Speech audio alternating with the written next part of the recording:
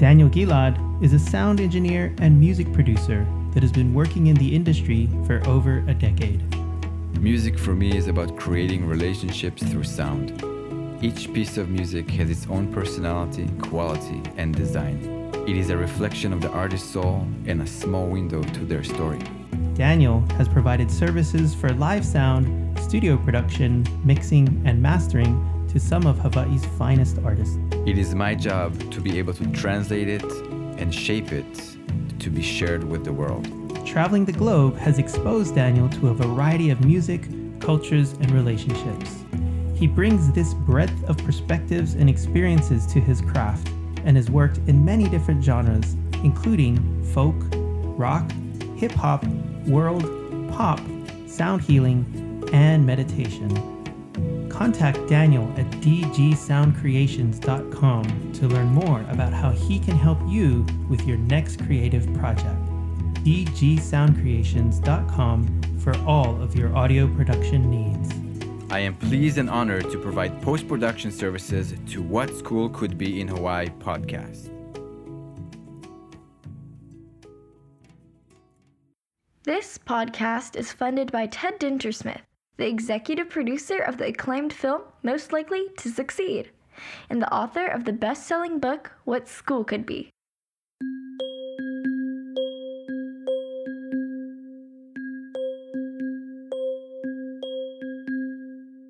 Hey everyone, this is the What School Could Be in Hawaii podcast. I am your host, Josh Rapun. This is the 17th episode of Season 2, and we are super happy to be back on the air, bringing you another series of episodes this winter-spring of 2021. In the first semester, we brought you a former Teacher of the Year, a Kamehameha School's middle school expert, a published author, the founder of the School for Examining Essential Questions of Sustainability, and a mindfulness expert, among many other educators and education leaders. In this second semester, we continue our commitment to bring you the stories of epic and amazing public charter, and independent school educators and education leaders. Here in Hawaii, we have a strong sense that though we teach in different sectors and we have our sector differences, we are all in it for our kids, that they might thrive and live. Today, we dip into the charter school sector and talk to Florence Scott, a dynamic, versatile education professional with more than 9 years managing academic programs and leading education initiatives while supporting and empowering students and her colleagues. She is an accomplished instructional leader, able to conceptualize goals and plan accordingly to address the needs of all students' unique learning modalities. She has a proven track record of developing and implementing curriculum activities that promote social, emotional, and cognitive development. Florence serves as a middle school humanities teacher, guide, coach, mentor, and navigator at Hawaii Technology Academy's Kauai campus. She also served in various English language arts positions in both South Carolina, Maryland, and Great Britain. She has a bachelor's degree in English and a master's degree in education. And now, here's my conversation with Florence Scott.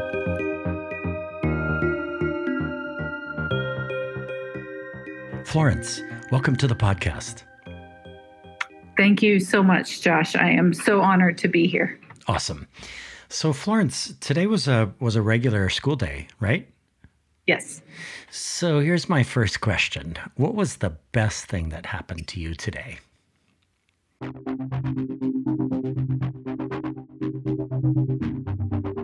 Oh, so my kids, my seventh graders are actually in the midst of, it's a Hawaiian history, and they are creating a stop motion animation project that addresses one of the elements that contributed to the unification of the Hawaiian Islands. And I have one student who is hand drawing her entire project.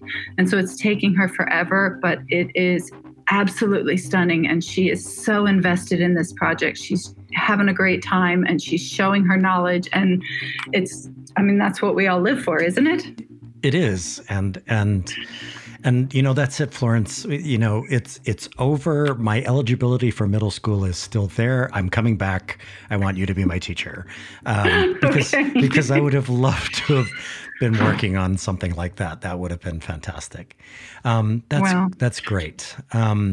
Okay, so you provided me with a letter written to your current school regarding future employment. And in that letter, you started with a mission statement, and you wrote that it is your mission, and I quote, to establish a diverse, respectful environment where everyone is challenged to take ownership of his or her educational goals through active collaboration, insightful critical thinking, energetic creativity, and effective communication. I empower students to question, grow, and evolve as lifelong learners. So I want to ask you a couple of probing questions here about your mission. So what does it look and sound and feel like when students take ownership of their learning? And I'll caveat that by saying, I think that ownership of learning is a phrase we're using a lot lately, but which might not be well understood. Okay, I agree. I think that there is a lot of catchphrases in education. In my classroom, for a student to take ownership of his or her learning, it means that they are fully invested in the inquiry process, that the standards are the standards. And I share the standards with my students. They see these are the teaching and learning standards that we have to cover this year. And how are we going to demonstrate that you understand these? And it becomes a mission for some. For some, it's a little bit more difficult. But for a lot of kids, that's the first time that they really understand that they have expectations that aren't just by the teacher. And so they really invest in it, and they tend to make great strides. So if I'm one of your students, when is the first time that I'm going to be aware that there's this thing called ownership of learning, and what is that moment like, if you can describe that? Day 1, day 2. It's something I introduced very, very early in the school year. I have 180 days with my kids, and that's not a lot of time. But day 1, we talk about, in this classroom, you are in control. I can't force you to do anything. I can't make you do this. I can facilitate, I can push, I can encourage, I can empower. But the bottom line is, you're in control. This is your learning, your growth, your education. And how far you take it is entirely under your control. And what's the reaction? What's the reaction generally from the kids when you walk through that process? Some are surprised. Some are dismissive. They've heard similar things before. They've heard teachers say, you're in control of this, but I can't. And, I'm a mom of 3. I know that I cannot force them to do this work, that the learning process is hard, and we have to fail a lot to be successful. And so I want them to fail. I want them to grow. I want them to understand. And that's why I don't hide it when I make mistakes. If I have a typo, I have a typo. I'm sorry I had a typo. Let's fix it. How do I fix that typo? That's very cool. And of course, circling back to how you started when you were talking about that young person who's doing the sketching by hand, it sounds like she is fully invested and in ownership of her own learning. She is. She is, and it takes her extra time, and she knows that I don't mind. I tell them all the time, I would much rather you take your time and do your best work than rush through because you're afraid of a grade, which is a whole nother topic, right? Yeah, totally. It totally is. That's right. So also in your mission statement, you distinguish between teachers and educators. So how are educators and teachers different, and why make the distinction? So when I was first getting certified, my husband used to make comments. My husband wasn't a great student in school. He didn't like school. He didn't have teachers that really engaged with him. And as a result, he kind of floated through. And he did the bare minimum that he needed to graduate. And he's been a massively successful man. He served 22 years in the Air Force. He now works at KEO with homeless and housing. I mean, he's a successful man, but school, education didn't speak to him. And he used to say, he always says that teachers teach content and educators teach students. And the difference is that teachers, you deliver the content and the kid decides whether or not he or she is going to engage with it and learn it and take the test and pass the test. Whereas an educator engages with the student that is in front of him or her and meets that student where they are, academically, emotionally, socially, culturally, to where that student is empowered to grow from wherever they are. And in that risk-taking, that vulnerability is allowed, and students consequently grow tremendously. Wow. So connected question, and the last one kind of connected directly to your mission statement. What first steps, small or large, did you take way, way back at the beginning of your time in education to become a student-centered educator or an advocate of student ownership of learning? Concrete steps that I took. I think it's always been my nature. I was a mom first, and I knew that sitting my kids down and making them do multiplication tables didn't help them, but putting them in the kitchen and having them help me convert recipes helped them understand fractions and multiplication and all of those things. And I didn't even come into, I was a TA for years and years. Probably,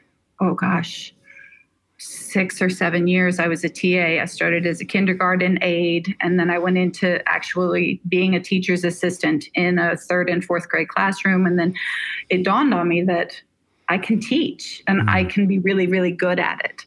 But being student-centered was, honestly, I never thought of it. I thought that's how it was supposed to be. I never really had a name for it until I came into education.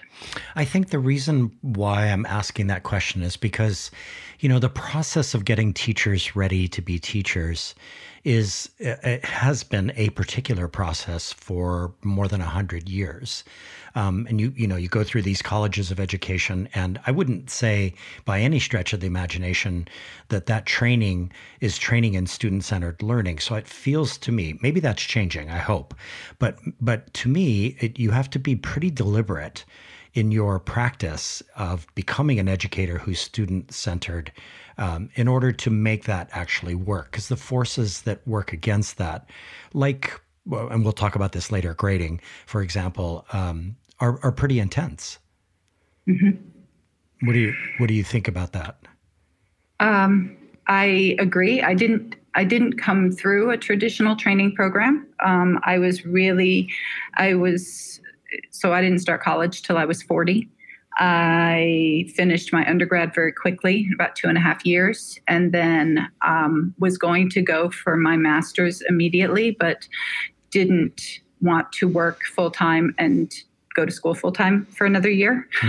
So I went through a program for alternative certification of teachers, and it was a program in South Carolina called PACE. And it was basically a on-the-job training. Like, I would go to seminars on the weekends and during Thanksgiving break and winter break and everything else, but I was also in the classroom teaching. And so I honestly don't know a whole lot about traditional programs. So I can't speak to that with any truth. Yeah, that's super interesting. Me too. I dropped out of a teacher training program at University of Iowa. I was very frustrated with the classes that I was being forced to take. And I ended up just getting hired at a series of independent schools over 17 years. And I learned as I went. It was on-the-job training, as you described. So that's super interesting. So Florence, in the same letter, you talk about modeling a growth mindset, which is another phrase being used a lot lately, especially related to Carol Dweck's work.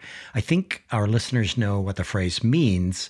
My question has to do with education in general. So sorry, this is a big meta question, but how do we in this country, in this state, get to where, let's say, 80% of our faculty are student-centered educators with a growth mindset? Like, what's the secret sauce in your mind to getting an entire faculty into a growth mindset? We have to make it so that the faculty aren't afraid of failing. There's so many different pressures. There's so many different pressures and so many things, and the initiatives keep coming and coming, and teachers are afraid of failure.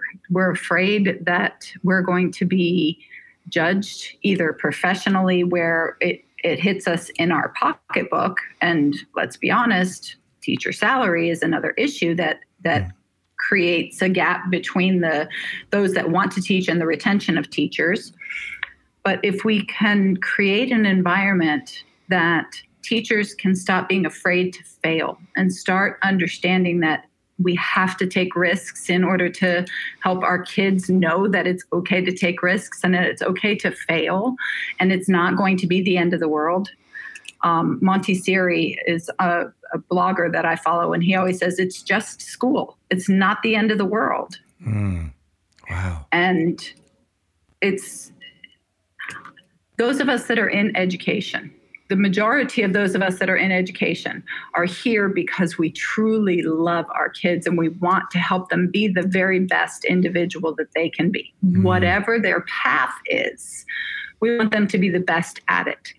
But if we're tied in through testing and all these jumping through hoops for the evaluations and this initiative's coming at us and that initiative's coming at us, we don't know which way is up. So how can we model that? We need to get rid of all of that stuff and make it so that teachers can teach and be treated as the professionals that they are. Wow, that's so interesting.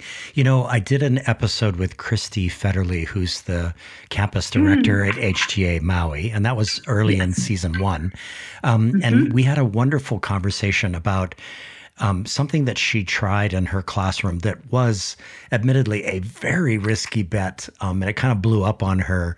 But she learned so much from that moment about herself, about her students, about what she wanted to be able to do as an educator. So do you have an example like that where you really rolled the dice on something and you weren't sure that it was going to work? Sure. Too many to count. Exactly. I mean, if we're going to be risk takers, we're going to fall flat sometimes. Yeah. Yeah. Oh gosh. An example of that one. I tried poetry club. In fact, this is really, really recent. I decided I wanted to do a poetry club, an after-school club with high school students. I'm a poetry fanatic. I love poetry. I love music and poetry in music. And so I decided to do a poetry club for high school students. I teach middle, but at HTA, I can cross those lines. And so I got a couple of students that were involved, and then we decided at the last minute to do poetry out loud, which we were under a super tight deadline. It was really, we had less than a month. They gave us an extension so that we could participate. And so we're super grateful that we got to participate, but at the same time, it was so rushed and it was so chaotic. And we jumped in and we didn't really know what we were doing. And so we're reading the instructions and the requirements like the day we're trying to record, and it was chaos. But it was, we got a submission. She did not make it to state, which we knew she would not because we had no time. But now we know that next year we're going to start this early. We're going to start a poetry club at the beginning of the school year, and we're going to make it open to middle school and high school students. And we're going to then have that across the grade levels collaboration. Of course, the high school students are the only ones that can participate in Poetry Out Loud, but then they have that feedback from the middle school students. And so hopefully next year will be much better. Yeah, that's a great example, a real roll of the dice under a really tight timeline. But there you go. You're moving forward with it. That's very cool. So Florence, you teach at a charter school on the island of Kauai, HTA, which does Hawaii Technology Academy, which does blended learning on all of its many island campuses. So for those who do not know the term, what is blended learning?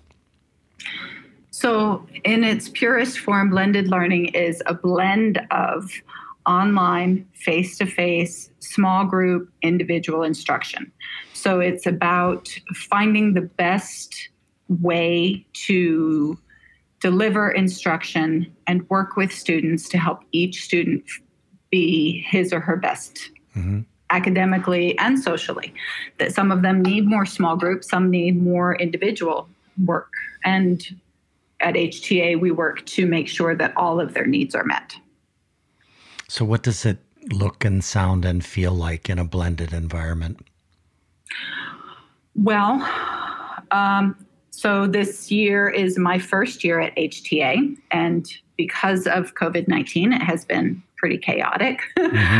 We started out full virtual, but under normal circumstances, we would have an independent day for students to work on independent assignments, passion projects, that kind of stuff. And they would, if we have field studies, those would be scheduled on those days. And then we have 2 face-to-face days on campus where they come in and we work and teach in a more traditional setting. And then we have a virtual day where they meet us and we do synchronous classes online through Zoom. And so you enroll your students' parents as learning coaches. So what is a learning coach, and what example or two could you give me of a parent supporting one of your students with coaching? Oh, okay. Well, a learning coach is exactly what it sounds like. Our learning coaches are the student support at home, keeping them. They're not expected to teach content. They're expected to keep students accountable for what they're supposed to be doing.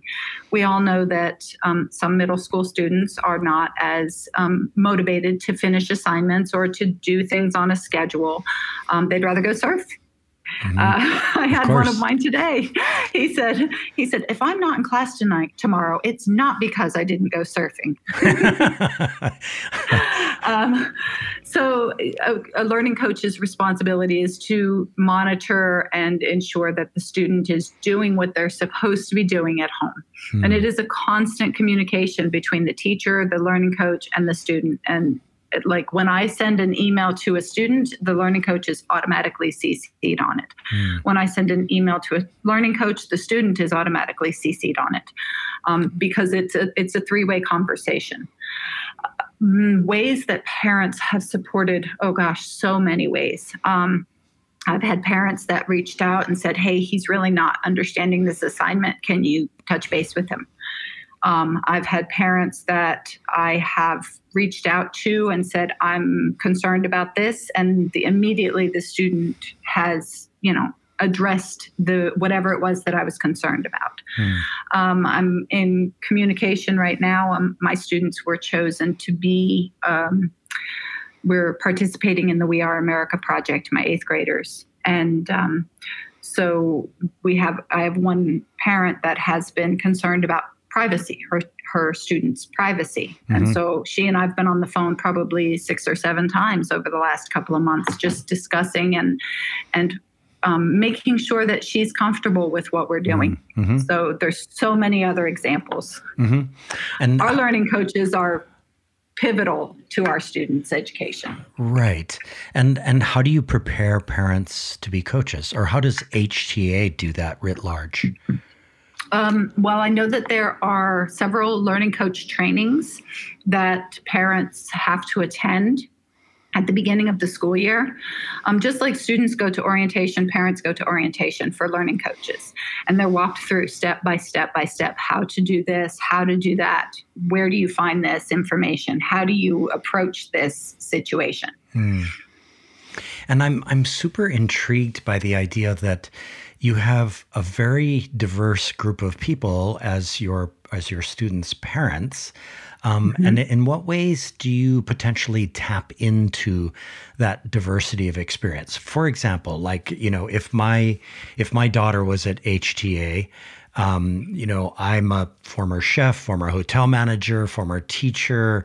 I've worked retail. My wife is, the publisher of Hawaii Business Magazine. Like, how do you, are there ways that you tap into the life stories and the expertise of your parents as part of the coaching process and the learning process? Absolutely. We will reach out to parents and say, hey, this is a project that we're looking for. This is something that we'd like to do. Is there anybody that can jump in and help us out? We ask for parent volunteers. I was just on a Zoom call with a parent this afternoon asking for some support for, we're doing TED Talks in fourth quarter with seventh grade. And this parent has experience with directing and actors and producing and that kind of stuff. And so he's going to come in and help our kids with that realm of things. Some we don't know as much about, or I shouldn't say I don't know as much about. As I said, I'm still learning, still growing at HTA, being my first year. I know that I have a lot of resources that I have yet to tap. I think this notion of the diversity of your parents is one of the most, and parents as learning coaches, is one of the most intriguing things for me about HTA. Here I am, I'm a podcaster. I just got invited by a head of school at a small independent school on the North Shore here on Oahu to come in and Zoom with his students who are working on developing a podcast. Like, that's awesome to get an opportunity to do that. And it makes me feel included. So I love that idea. And I think that that'll be really fun for you as you continue forward to tap into all of the people who serve as parents. So that's very cool. So, hey, everybody, let's take a minute to reintroduce today's guest. Florence Scott is a humanities teacher, coach, mentor, and guide in the blended learning program that is Hawaii Technology Academy's Kauai campus. So Florence, in that same letter to HTA that we've been referencing, you talk about, and this is a phrase I totally love, inventive teaching and learning techniques. I love the word inventive. I would love for you to share one or two specific examples of projects or curriculum that showcase your inventive technique. Oh, okay. Well, one of my favorites is a presentation that so Ellen Fox she's now with Triad Restorative Justice in North Carolina, I think. But she at the time was teaching, and we had partnered up to create a unit for the Selma to Montgomery March, looking at voting rights. And we were trying really hard to figure out, how do we show our kids what it's like to be promised something and to have it taken away, or to have to meet all these extra criteria. Wow. So we, what do middle schoolers care about? Middle schoolers care about playtime. Now, we're not taking that away from them. And fairness. Okay, well, this leads into that. And you know what? Candy. Middle schoolers like candy. Yeah. So we made a big deal about this one day because, people are absent and this and that. So we set it a week in advance, and we said, everybody who comes to class on this day gets a lollipop. Every single person that walks in the door is going to get a lollipop this day. And we built it up, made a big deal about it. We had banners that we hung around the schools because we were at different schools at the time. We made a really big deal about these lollipops. And the kids came in and they all sat down and they're all sitting in their chairs and they're waiting for their lollipops and they're so excited. And I'm like, oh, you know what? Oh, before we do that, I'm going to have to ask you to take a test. And they're like, wait, what? You know what? It's no big deal. Just pass the test and then I can give you the lollipop. Wow. I just can't give you a lollipop in class. I mean, that would be wrong. It's school. You're not supposed to get candy in class. And it's a blow pop. You're going to be chewing gum. You know what? Just take this test and then I can tell admin that you took a test to get the lollipop. And so they had to take this test, and it was all about the history of the blow pop. Like they had to, it was, when was it invented? What are the ingredients? What were the original flavor? I mean, like stuff that they would have no clue, right? And they're getting really, really frustrated. And they're like, but this isn't fair. And I'm like, you know what? You don't have to take the test. And they get all excited. I said, you know what? Give me $10. Give me $10, and then I'll give you the lollipop. Wow. That's remarkable. One kid actually pulled out $10. He's like, here, take it. So I took his $10. I gave him his lollipop. And he's sitting there sucking on his lollipop. Everybody else is getting really, really mad. And I'm like, you know what? Guys, this is what literacy tests were like.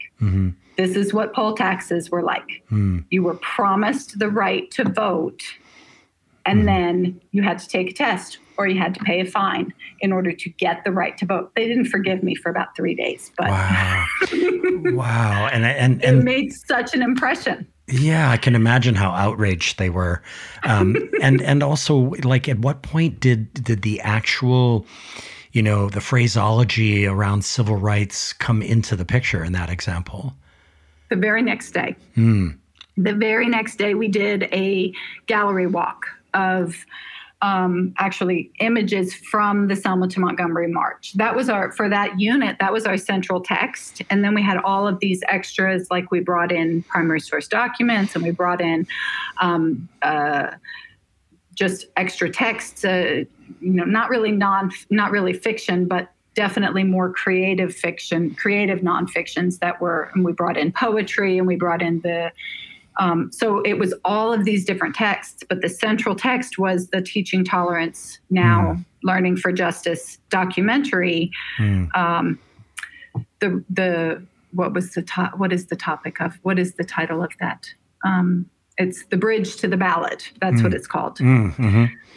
But it was the very next day when we actually did that was our hook. That was our, let's get them passionate about this. Let's get them really invested in the fairness of it. And so that's such an awesome example. I have completely different context, different scenario, but I took my La Pietra students through something kind of similar. And to this day, Florence, 15 years later, there are some students who are still mad at me for some of the things that happened in terms of choices that got made and decisions that got made. And for me, that's just gravy on the locomoco, right? That just means that they've retained it in the best possible way.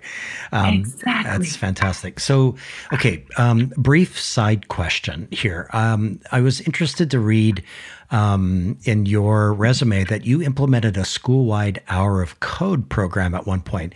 So Yes. So you are more than a humanities educator. Like what? Like you do tell.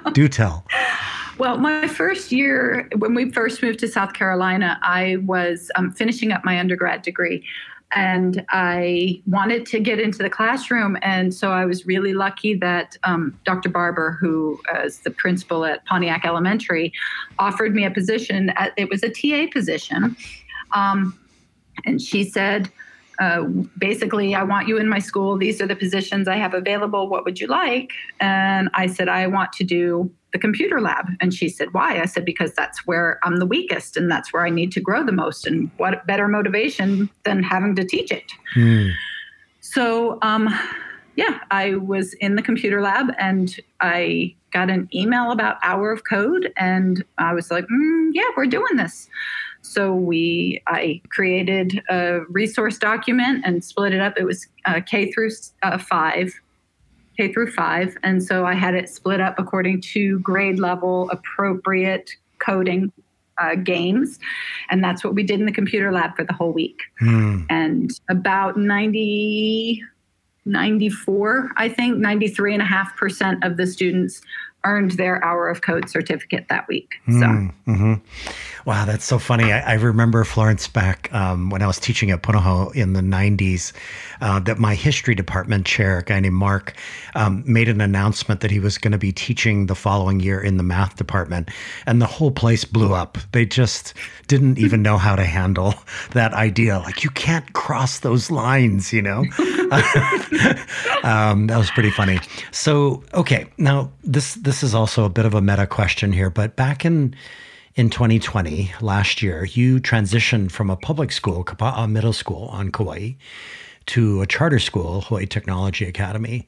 So we've been talking a lot in Hawaii about many va'a, one voyage, many canoe, one voyage, meaning we are all educators in it for all of our kids, public, private, and charter. So I think, what are your thoughts about this? Maybe another way to ask it would be like, what do you see as the role of charter schools here in Hawaii? You know, granted that you're just in your first year and coming to understand what the culture is like. Oh, that's a great question. So I see the role of a charter school as the stopgap between the kids that maybe need a little bit more individualist attention than they get in a public school. And it could be that the students need that, excuse me, and it also could be that the parents have chosen that role for their children. But a charter school, I'll be honest, I never thought I'd go to a charter school. I loved public education. But the mission and vision of HTA pulled me. I was actually looking for a new school for my daughter when I came across HTA and was like, wow, this school aligns so closely with my own educational philosophy. How can I not just, hey, let's try and see what happens. Maybe it'll work. As far as the role... Well, the original law, 1994, the charter school law, established the first, I think it was 25 charter schools, to be education incubators, if you will, innovation incubators. And they were supposed to be demonstration schools for the rest of the public school system, which by and large they have been over the years. And for some reason, for a number of reasons, we've been able to avoid some of the worst sort of recriminative, nasty kind of finger pointing that happens between public and charter schools that happens in other states. So I think what I'm interested in is your perspective on the ways that HTA can serve as a demonstration school for the community at large, both public and private. Oh, that's a great question. I do think that, especially since COVID-19 and the need to shift from traditional kids in seats in the classrooms approach to education, that HTA has been and continues to be a leader in that role. I think that we are on the forward edge of the necessary implementations that, the necessary requirements for meeting the needs of a blended environment. I don't know how much has been discussed at the administration level as far as how much we have helped. I do know that I have kept in touch with several of my colleagues from Kapa'a Middle, and we text and speak regularly about different instructional strategies and different platforms that I have used in the past and still use here at HTA that they weren't familiar with that have helped them. That's great. That's absolutely fantastic that you're continuing those collegial conversations that cross the two sectors. That's very, very cool. And I imagine that Hawaii Technology Academy was pretty uniquely positioned when COVID hit more than a year ago because of its blended learning focus. And so hopefully in the future, as everybody copes with some form of in-person and or virtual instruction, that HTA will be able to provide some of that demonstration material, and it'll help everybody. I think that's pretty cool. So Florence, I'm going to ask you exactly the same question that I asked a previous guest a couple of weeks ago. His name is Jonathan Medeiros, and he teaches humanities at Kapa'a High School. And so I wanted to ask him about teacher evaluation, and here's exactly the way that I posed the question to him. So I'm going to pose it to you. Let's imagine a new and fresh conversation about teacher effectiveness.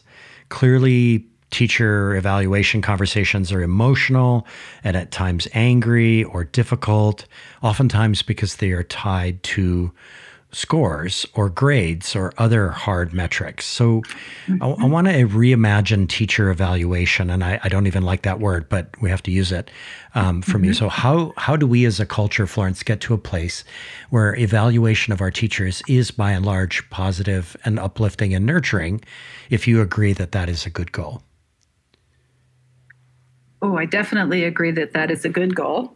And this is perfect timing because I actually just had my evaluation for this year a couple of days ago. Cool. So this is my take on teacher evaluations, and it may, I don't know. I think that teacher evaluations need to stop being focused on student data, but instead focus on the teacher setting a goal that will benefit their students. So if I set a goal to improve my feedback, which is the goal that I set for myself this year, I want to improve my feedback so that my students utilize it and give them the freedom and the opportunity to revise their work as often as they want so that they can improve and grow. That's my goal. It's not about student test scores. It's not about this percentage of students will grow this much. It's not anything like that. I'm setting a goal that I want to improve my feedback so that my students can utilize it more effectively. And what I found through that goal and through my tracking of the data is that students, by and large, kept coming back and redoing assignments. I have a student who, no matter what her feedback, no matter what the grade is, she could get full points on an assignment. And I give her feedback that says, okay, this was great, but maybe next time try and take it to this level. She'll go back and revise it, even though it doesn't have anything to do with her points, because she's trying to get better. And if we can take teacher evaluations away from what we can't control, I can't control what my students do. I can't control how they feel on that specific standardized test day. I can't control how they're going to perform. I don't know what happened in their house that morning or on their way to school today, whether they had breakfast this morning or not. I can't control any of that. So how can I tie my performance to their outcomes? I tie my performance to something I can control, and as a result, it improves student outcomes. So you wrote a very compelling and powerful essay that might be published in our, if I got your facts correct here, might be published in our Department of Education newsletter, and it was about grades. So in what ways, Florence, do grades get in the way of student-driven learning? I just want to get that on the record here. Grades are an anchor when it comes to student-driven learning because all they care about is the grade. And all the parents want to see is the grade. And grades drag them down. It's not about growth. It's not about learning. It's about what they get. What did I get? What's my score? Instead of how much did I learn? And if we can change grading, and I know that we have to have grades. I don't like it, but I know that we have to have it. I can't just do away with grades within my classroom. We still live in a society that grades are required, and they have to have a score so that they can move on to the next grade level, or so they can, apply to the GPA with their college applications and all those other things.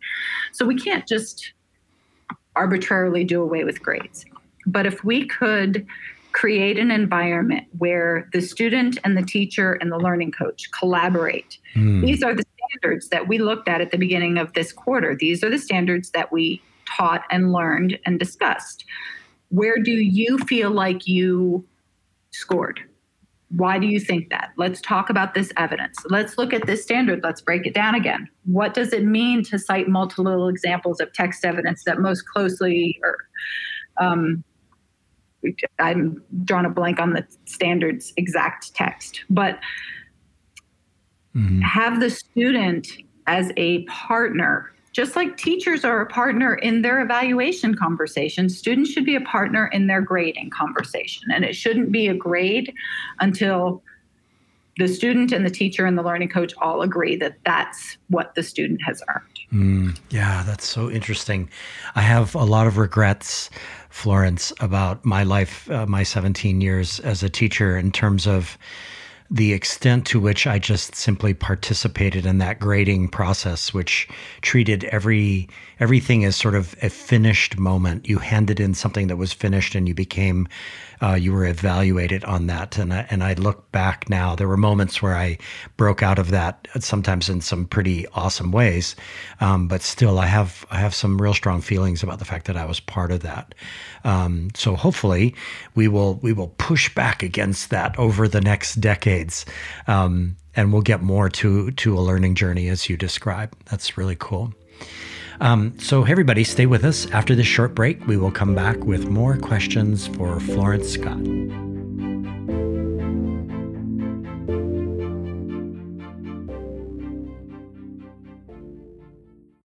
This is Guy Kawasaki. If you want to learn how to be a remarkable person, please check out my podcast, Remarkable People. I interview people like Roy Yamaguchi, Margaret Atwood, Jane Goodall, Stephen Wolfram, Steven Pinker, Arianna Huffington, and Steve Wozniak. The point of the podcast is to help you become a little bit more remarkable. To learn more, go to remarkablepeople.com. Thank you. Hawaii's business people and professionals want to support our public high school students across the state, like me, Law Yagovich, a senior at Ku'uku High School. And Hawaii's teachers and other educators want classroom speakers, curriculum advice, contest judges, mentors, and other support from businesses and nonprofits. The Climb High Bridge is Hawaii Department of Education's official platform to connect the two communities. It's like Match.com, specifically designed to connect businesses and schools. Learn more by sending an email to info@climbhigh.org. That's spelled CLIMBHI.org. Hi, friends. Toy Hirschman here from the EntreEd Talk podcast. I am super excited to support the What School Could Be in Hawaii podcast, hosted by none other than the amazing Josh Rappoon. And I also want to give a big shout out to all of the incredible educators in Hawaii who are doing unreal things in the entrepreneurship and design-based thinking spaces. I hope you all subscribe and listen to What School Could Be in Hawaii. And also, hey, why not check out the EntreEd Talk podcast, where we interview stellar entrepreneurial educators and entrepreneurs from across the country and globe. I cannot wait to connect with you.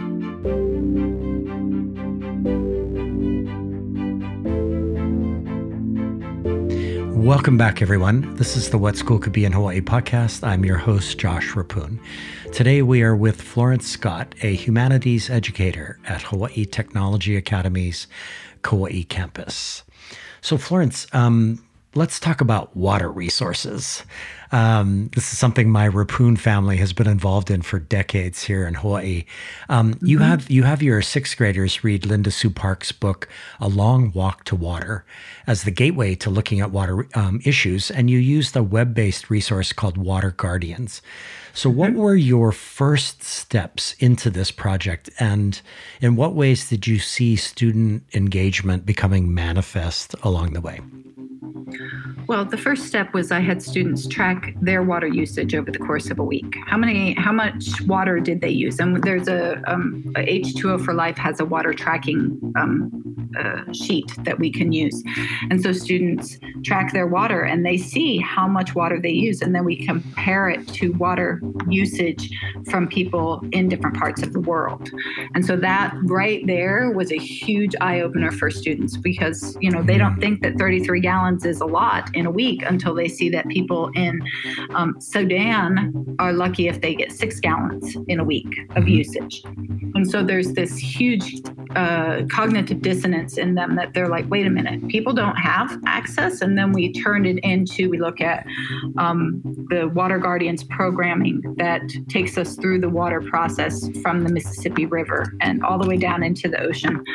And so this is a really great way to show students that water is, they hear it, but to show them they see it, the dangers of water shortage.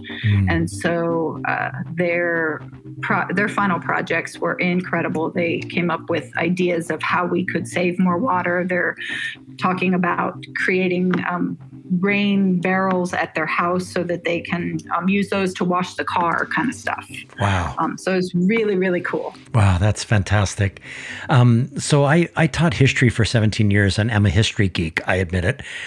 So I loved in your Twitter feed references to a project you were doing with students titled We Are America, and you referenced this a few minutes ago. So what is this all about? It seems particularly germane in light of January 6th. Yes. So the We Are America project started with Jessica Lander did it with her group, with her students. She's a high school teacher in Lander, Massachusetts. And anyway, I'm getting names mixed up.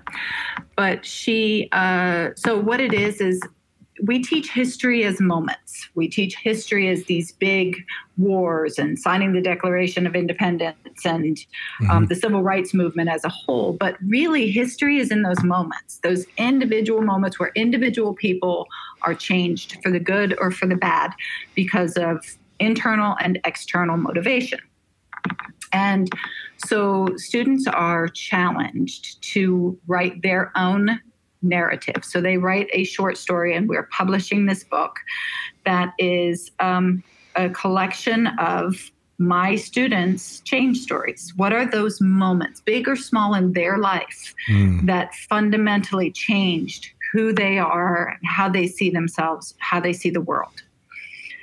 And so this is the 3rd year of the program with Jess. And so we get the curriculum and we go through the whole process, and we start with what makes an American. What is an American? And if I'm an American, am I a bystander or am I an active participant? And even, this is a hard one for students to get sometimes, but even being a bystander is a choice. So in every moment, we make a choice. How are we going to be? How are we going to live? What kind of person am I going to be right now? Wow, that's amazing. I was thinking about back when I was teaching at La Pietra, I became aware of, there's something called the Great Courses, where, you could get these lectures. Back then it was on DVD, I think. And there was one in particular called The American Identity. And it was a series of lectures by Dr. Patrick Allett out of Emory University. Long story short, I actually was able to get in contact with him and had him facilitate a seminar with my students after they had watched a series of his lectures. And that was one of those really neat moments where you get to reach outside the classroom, right? And they were so starstruck, like, oh my God, a history professor is coming into our class. So that sounds great. So in November of last year, Florence, you were one of 58 teachers selected for a History Day professional development program, an awesome thing noted by our Public Charter School Commission in its newsletter. So wow, like what excites you about your selection? What is this going to be all about?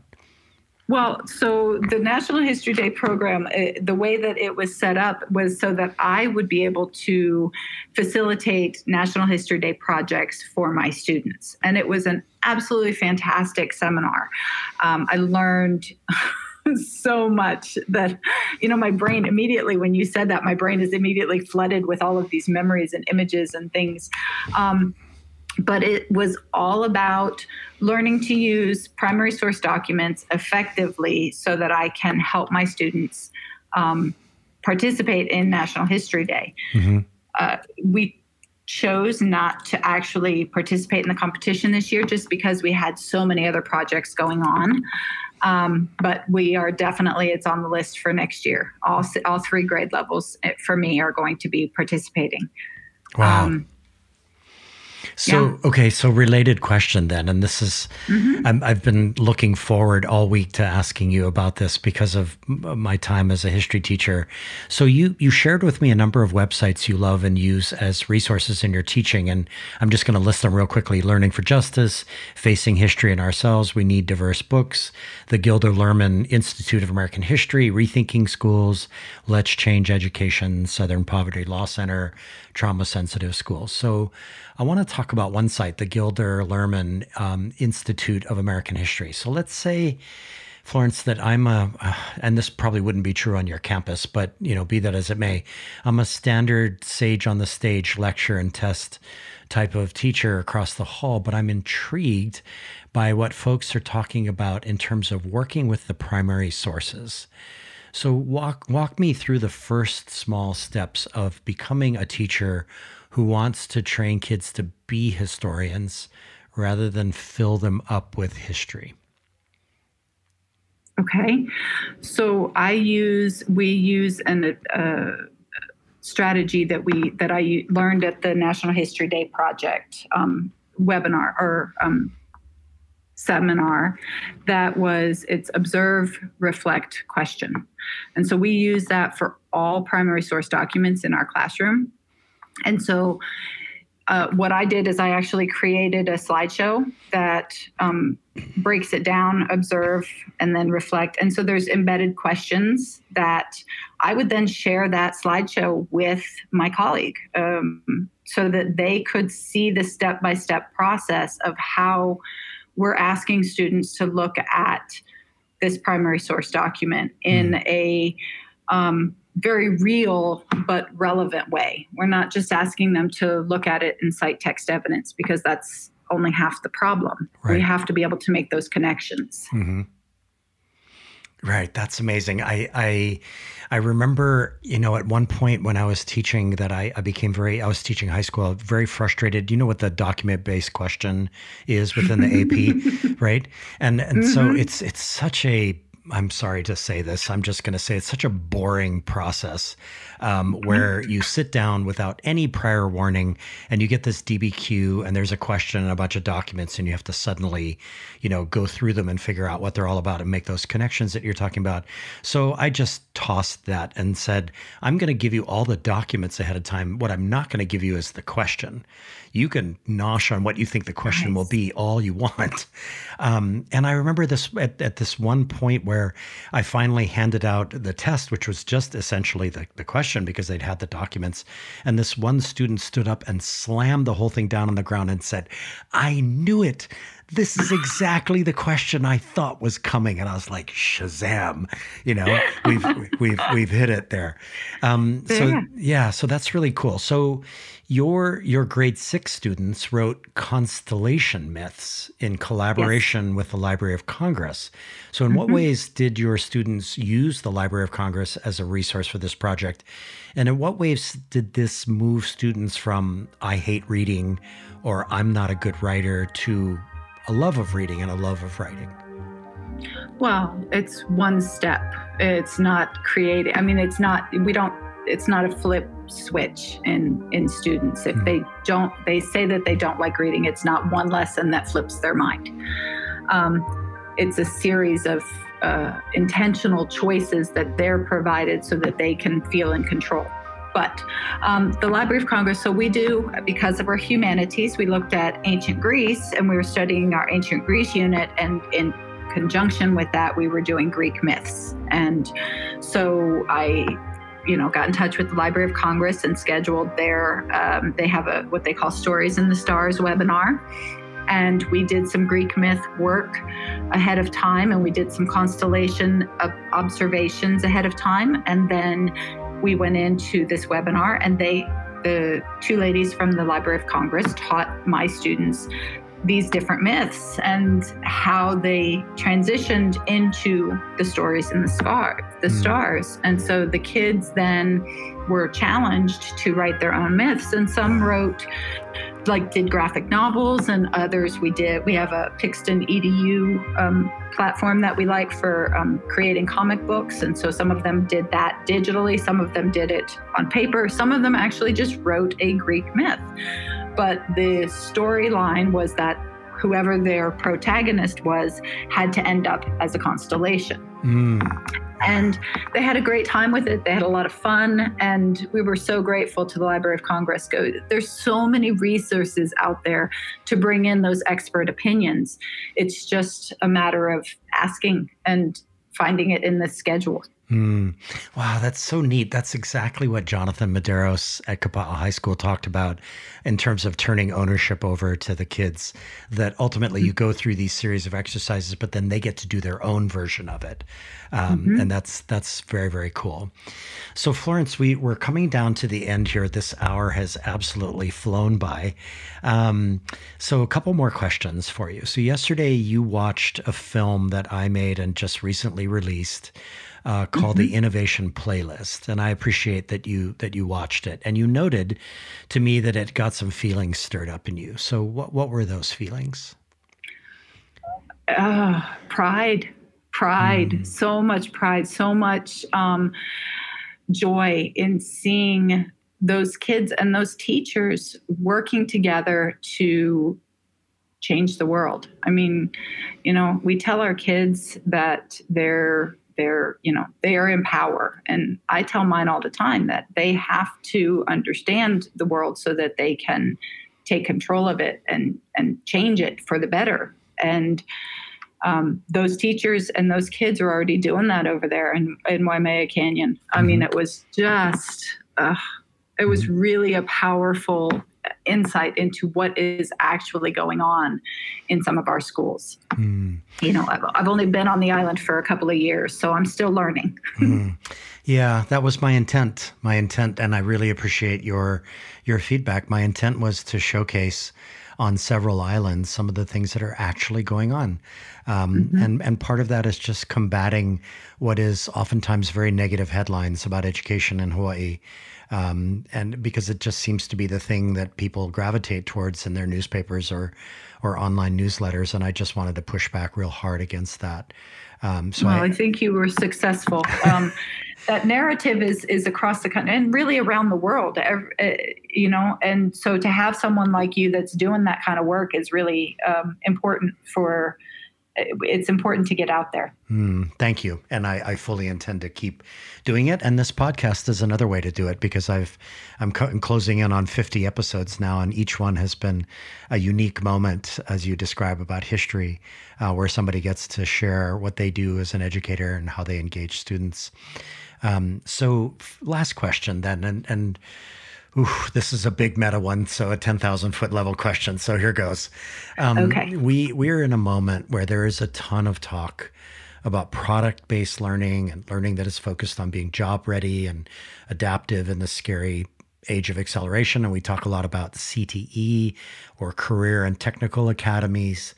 So in light, Florence, of computer education, AI, coding, software development, et cetera, what is the case to be made for deep dives into the humanities? it's stronger than ever because of all of that, because we're becoming so tech-based and tech-dependent, that it's our humanity that makes us human. It brings us together. It creates the connections that cannot be mimicked through AI, through technology. It's compassion, humility, vulnerability. Those are truly human characteristics. And those are the connections that we need to move humanity forward. And I'm going to sneak another one in here at the very end, because I've interviewed so many middle school educators, which was kind of a surprise to me that when I started this podcast, I would get so attracted to the middle school experience. Mine was because middle schoolers are awesome. Yeah, they are, but my middle school experience was absolutely crummy. So what is it, Florence, about middle school? How do we keep it from becoming a soul-crushing experience? How do we make it a springboard for the creativity and imagination and innovation that is elementary school? You're going to get a side of me that you might not like, but here goes. Okay. The problem is that we treat middle schoolers like they're high schoolers. And this is across every school district that I've ever worked in. We treat middle schoolers like they're high schoolers, and we forget that they're still children. Developmentally, they're still in concrete thinking. They can't think even abstractly until they get into 8th grade, and for some, even the second half of 8th grade. And yet we expect them to conform to these high school expectations. And then when we add in the social pressure, when we add in the conflicting messages about sexuality, about keeping up with the Joneses, so to say, the pressures that these kids are under are enormous. And that's what becomes soul crushing, is because they don't have an outlet for it. They don't have an escape for it, and they can't process it yet. So we need to treat 6th graders like they're 11 years old. I mean, these kids are 11 years old when they come to us in 6th grade. They are children. They're not like children. They are children. Across middle school, there is a sense of get them ready for high school. And instead of letting them be middle schoolers and enjoy the middle school experience and love learning, we take that from them. The education system steals the love of learning from our kids through grades, through arbitrary testing, through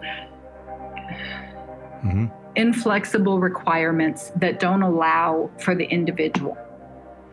We shouldn't be expecting them to live up to adult expectations, because they're not adults. They're not mini adults. They're children. And we need to treat them as such and respect them as such. And therein lies the reason why I would like to come back to middle school and have you as one of my teachers, Florence Scott. Well, I appreciate that, Josh, but I'm no different from any other. I mean, all of my colleagues are just as passionate. I'm so blessed to be surrounded by people that truly just love kids and want them to be their best selves. That's fantastic.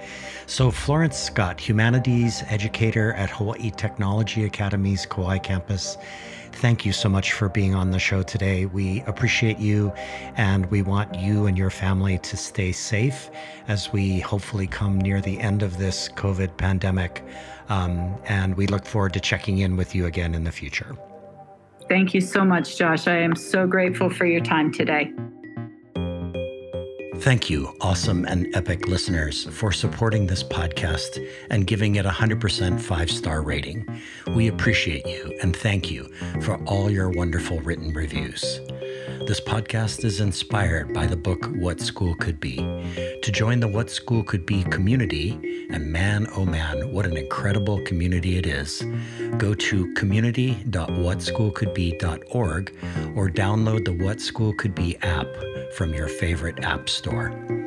If you love these episodes with remarkable, innovative, and imaginative educators and education leaders, please give us your own rating and write us a review at your favorite podcast store. The What School Could Be in Hawaii podcast is brought to you by Josh Rappoon Productions. Your host is me, Josh Rappoon. My editor, show consultant, and sound engineer is Daniel Gilad at DG Sound Creations. Daniel, an amazing musician, created the original theme music heard in these episodes. To learn more about Daniel or to hire him for your next music gig, see our show notes where you will find his Facebook and website URL. This series is funded by education change agent Ted Dintersmith, executive producer of the acclaimed documentary film Most Likely to Succeed, and author of the best-selling book What School Could Be. Send us your feedback to mltsinhawaii@gmail.com. Follow us on Twitter and Instagram at MLTS in Hawaii. Finally, please like our Most Likely to Succeed in Hawaii Facebook page and YouTube channel. Please stay safe, wear a mask, stay physically distant from one another, and get vaccinated when it is your turn. Most of all, please bring kindness and compassion into the world. The gods only know how much we need both right now. See you soon.